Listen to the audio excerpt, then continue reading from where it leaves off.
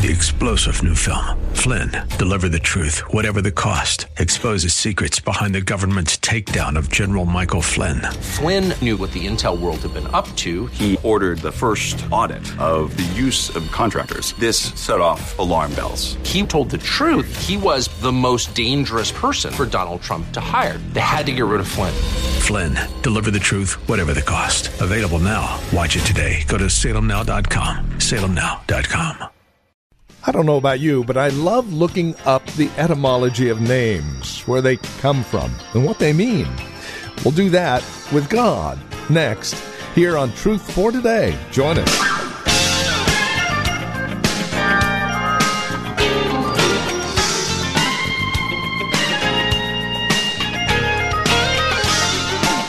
Jehovah Jireh, Jehovah Tsidkenu, Jehovah Nisi, Jehovah Rapha. Just a few names that God uses here in the Bible. What they mean and their significance of what they mean for you and I is the subject of our time today here on Truth for Today with Pastor Phil Howard. Hi there, and welcome to the program. Meet Your God is the title of our series. Today, we focus in on the names for God, and there are several. Let's catch up with Pastor Phil Howard and learn a couple more, shall we? Here's Pastor Phil with today's broadcast of Truth for Today. God can provide whatever He demands. That is a great comfort to me. God never gives me a command, but what in the command is the power to do it. If God told me to fly, in that command would be the ability to fly. You're serving Yahweh Jireh. God will provide. Father, where is the sacrifice? I don't know, but God provided you. God is in the provision business. I think He can provide. And let it be said, in the mount of the Lord, God will provide. And of course, the greatest thing in all history is God provided a lamb in the person of His Son on that mount, from Mount Calvary's at Mount Moriah. My God shall supply all your needs according to His riches and glory. So now I'm talking about His name. What can you call your God? You can call Him Jehovah Rapha, the Lord that healeth. I didn't put that in the list, but that's another name. Jehovah Rapha, the Lord that healeth. I could say you're the El Shaddai. You're my nourishing, supplying, sufficient God. You're my Jehovah Jireh God. All that I need to do your will, you're willing to supply that and all. You're the Almighty God. Well, he goes on and he takes the name Jehovah Nissi. I love this one. I love them all. But look at this in Exodus 17.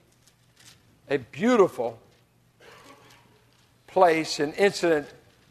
Israel is coming out of Egypt. They've never been warriors. They've been bricklayers, brick makers, and under taskmasters. They've never marched as an army, and they're on the way to Canaan. And on the way, the Amalekites want to eliminate them. And they attack.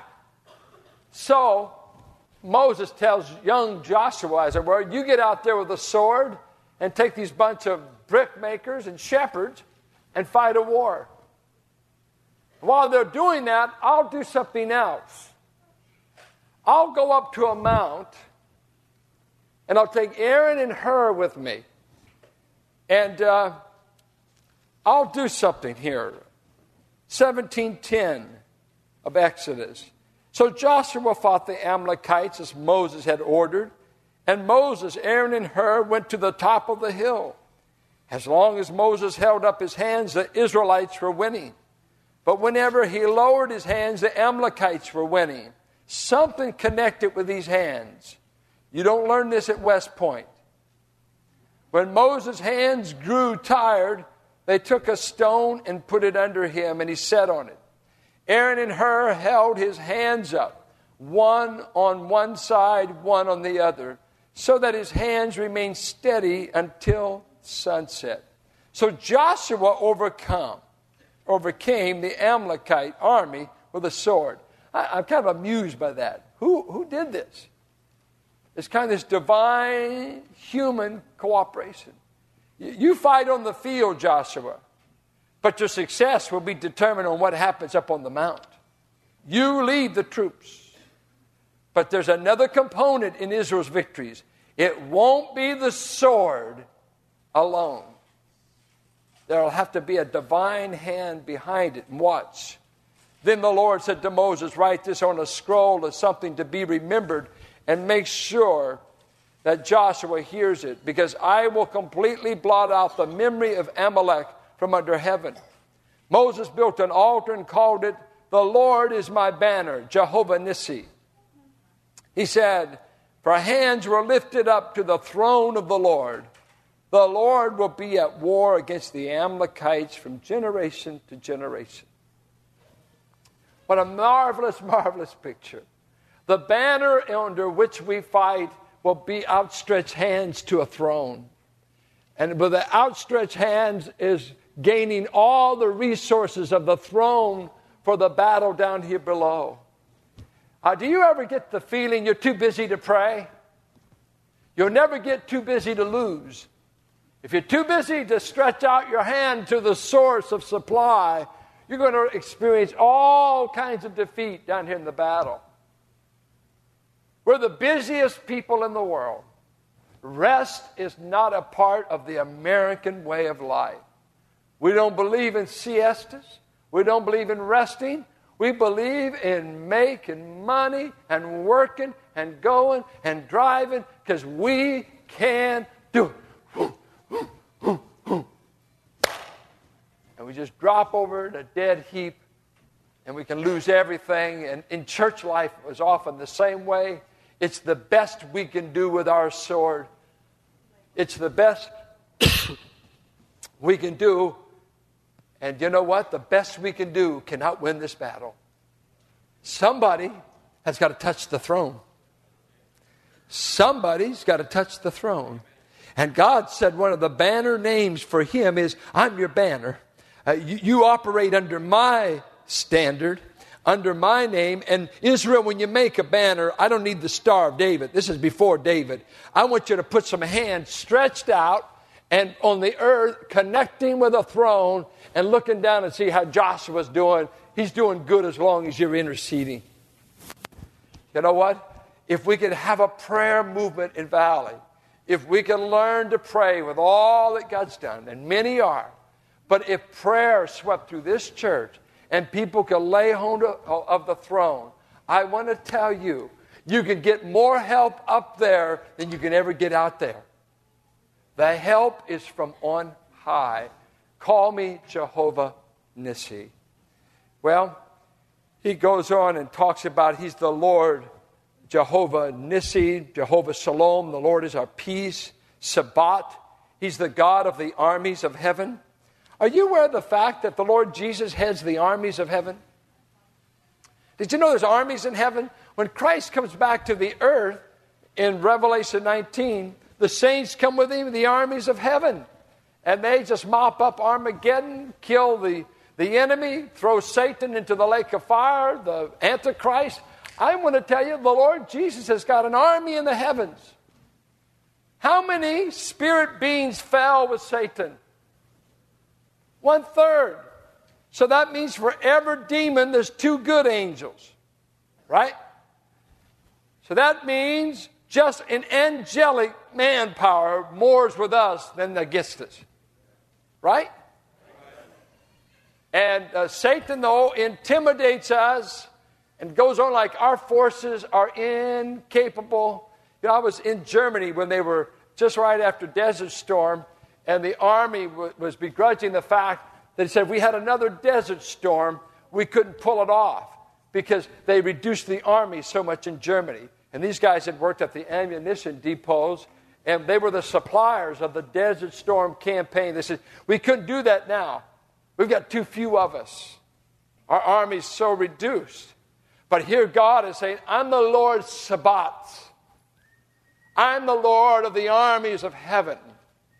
Elisha, send out your servant to check out the morning. And he steps out and he runs back in the tent in shock. Says, whoa, we're surrounded by the armies of the Assyrians. Sennacherib is here to destroy us. Elisha, you know prophets that know God don't get real disturbed. He just kind of goes out. Come here, son. And here, the servant had been looking right about there. And all he saw was the Assyrians. And he took the boy's head. Look up. You see all over those hills? What's that? He said, it's the armies of God. Let's go back in and take a nap. Huh? It's like the disciples on the Sea of Galilee.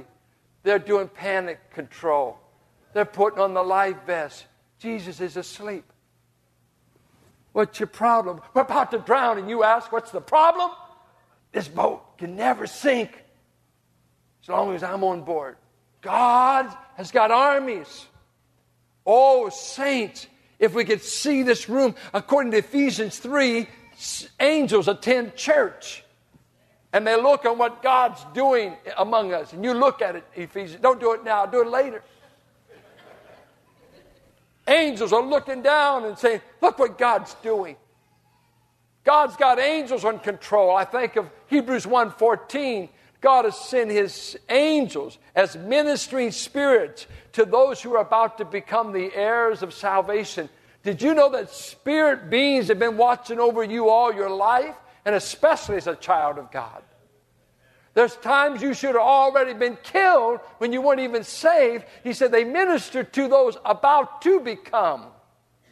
That means when you were unsaved, half drunk, driving like an idiot, it was angels that kept you alive, not you.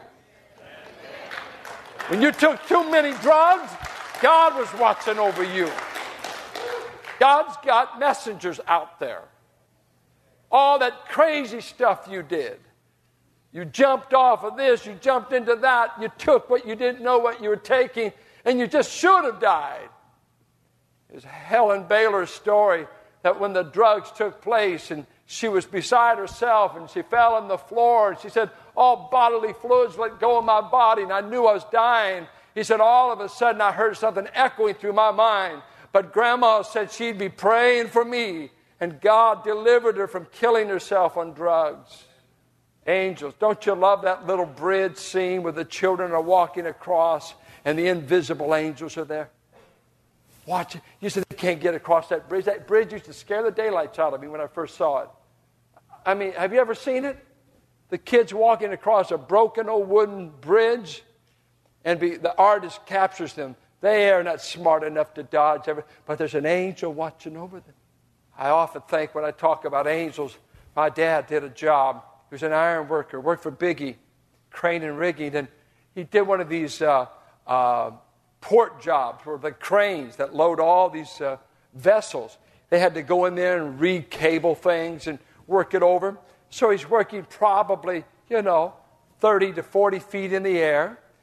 They've guaranteed him all the power to this big crane has been cut off. And everything's safe. But it just so happened that the company owner and the dock supervisor, they all wanted to watch this as he does the job. So he's walking across there. He takes a cable made of wire, steel rope, as it were. He took this cable about, I believe it was 3/4 of an inch or 1/2 an inch, heavy rope, and he throws it over this one part, and all of a sudden sparks go off. Things are happening. The choker burns in two. Think of how much electricity power it takes to burn a wire rope in two instantly. Let's give it a 1/2 inch. Just put a 1/2 inch on something electrical. Tell me if you feel it. And so they're looking. We didn't cut off the power. And all the sparks are going, and they just stand back. Let's watch him fall. He's fried. He can't live. He just lifted his hands all night, all day, Angels watching over me, my Lord, all night, all day. Angels watching over me. They weren't expecting that. They were expecting a lawsuit. He came down off that steel, and they said, "What's going on, Mr. Hart? How you feel? What did you experience? We saw it." He said, "I never felt a tingle." Now, some of you, you've got a God so small, He couldn't do that. This God said, "I can do it." He's a God with armies for His church. Let me tell you, the church is going to be triumphant. We're going to reign someday with Christ. We're now in the exile land because our King has been rejected. Our Savior's been rejected. But there's coming a day when He's going to allot us cities. We will reign over the nations, sitting next to the Lord of the armies of heaven. It will make Pilate and the Roman Empire look like popcorn. These will be the Twinkies next to the King. Are you with me? Now I'm talking about praising His name. If you know His name, you ought to be able to praise Him. I'm out of time, so I'll just give you this. Why don't you try this sometime? Try it this week. You know why people don't pray? They don't find pleasure in prayer. They've said the same prayer for so long that even the kids go to sleep during it. It's why family devotions are so bad. Dad's prayed that prayer for 20 years. Everybody's bored with your prayer life, including you. Can you imagine? Well, I'm going to go pray. And I watch people like, "Well, it's me again, Lord.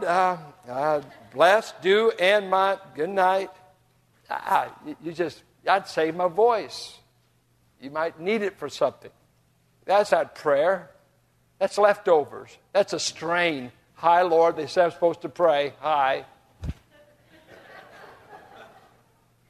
Praying is first of all worship.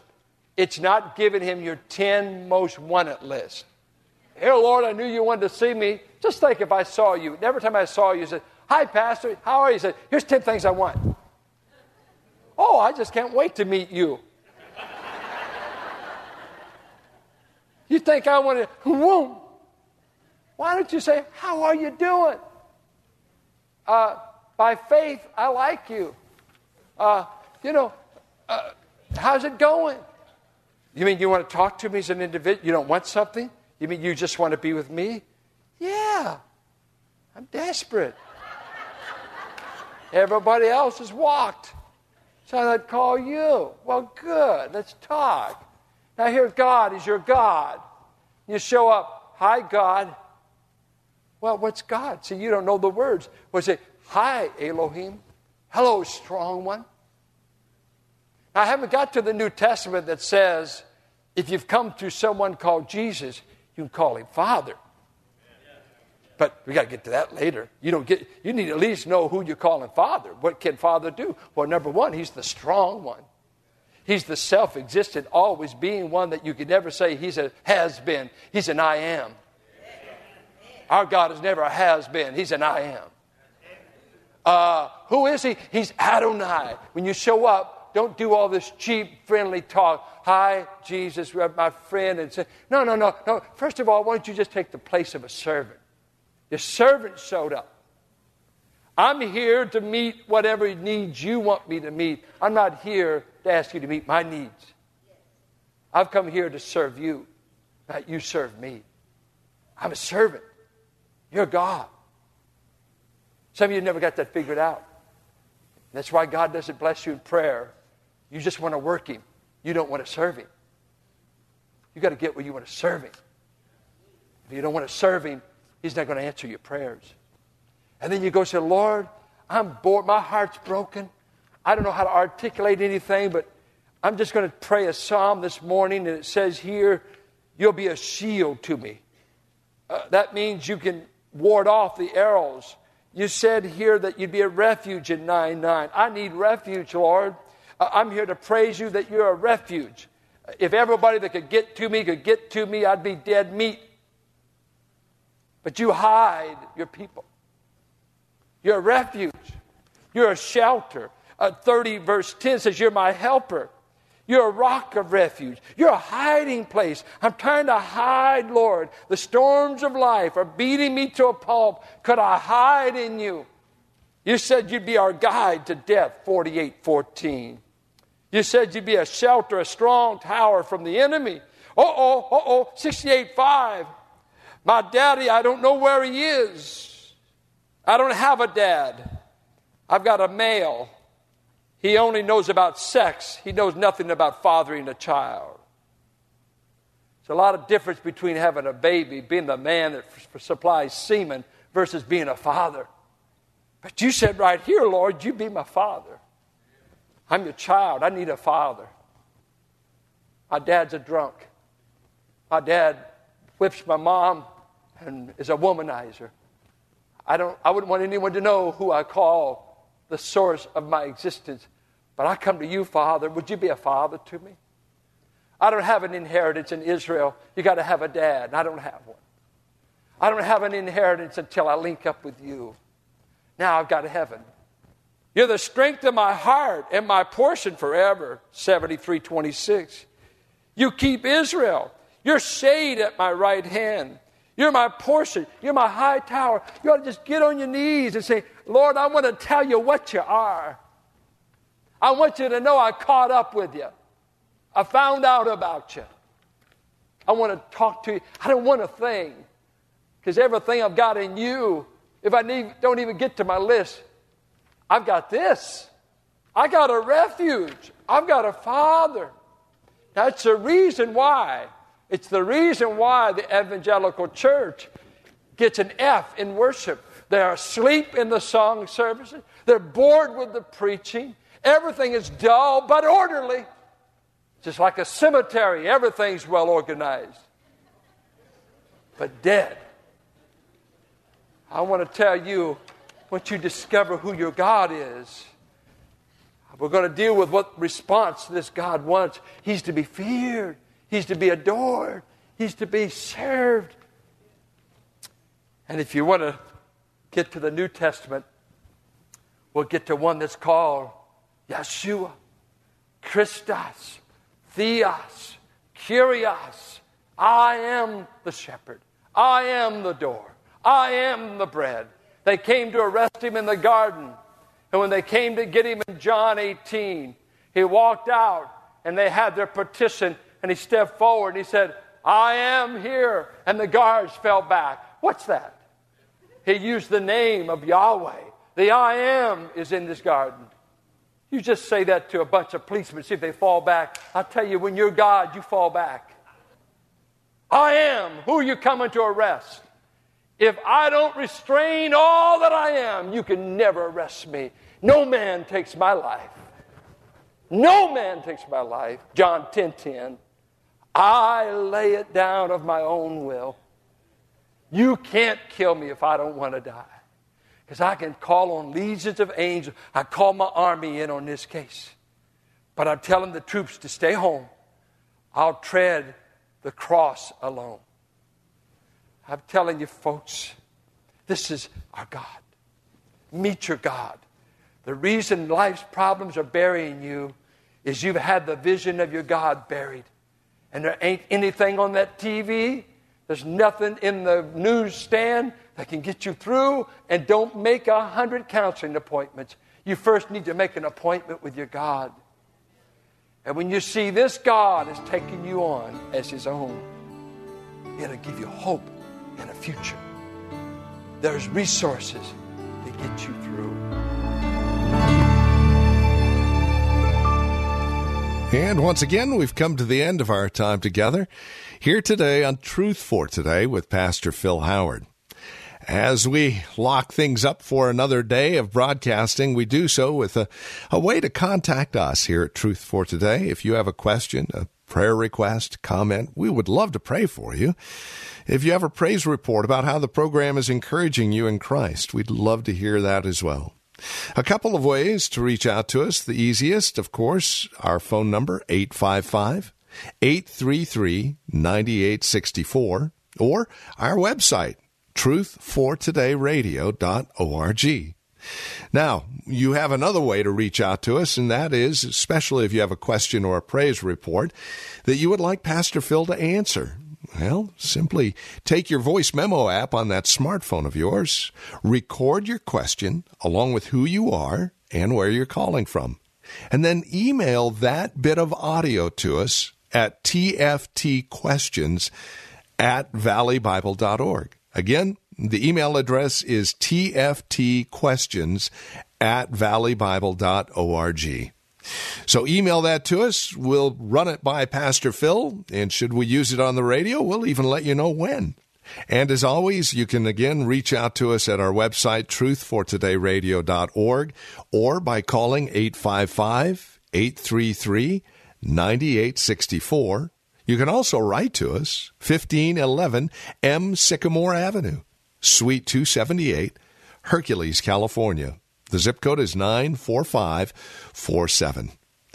As you partner with us financially, bear in mind that we are able to continue this radio ministry through you doing just that, joining other friends and family members of this ministry to ensure that this program continues its ministry in the Greater Bay Area. Please consider that as you reach out to us, and then join us next time for another broadcast of Truth for Today with Pastor Phil Howard.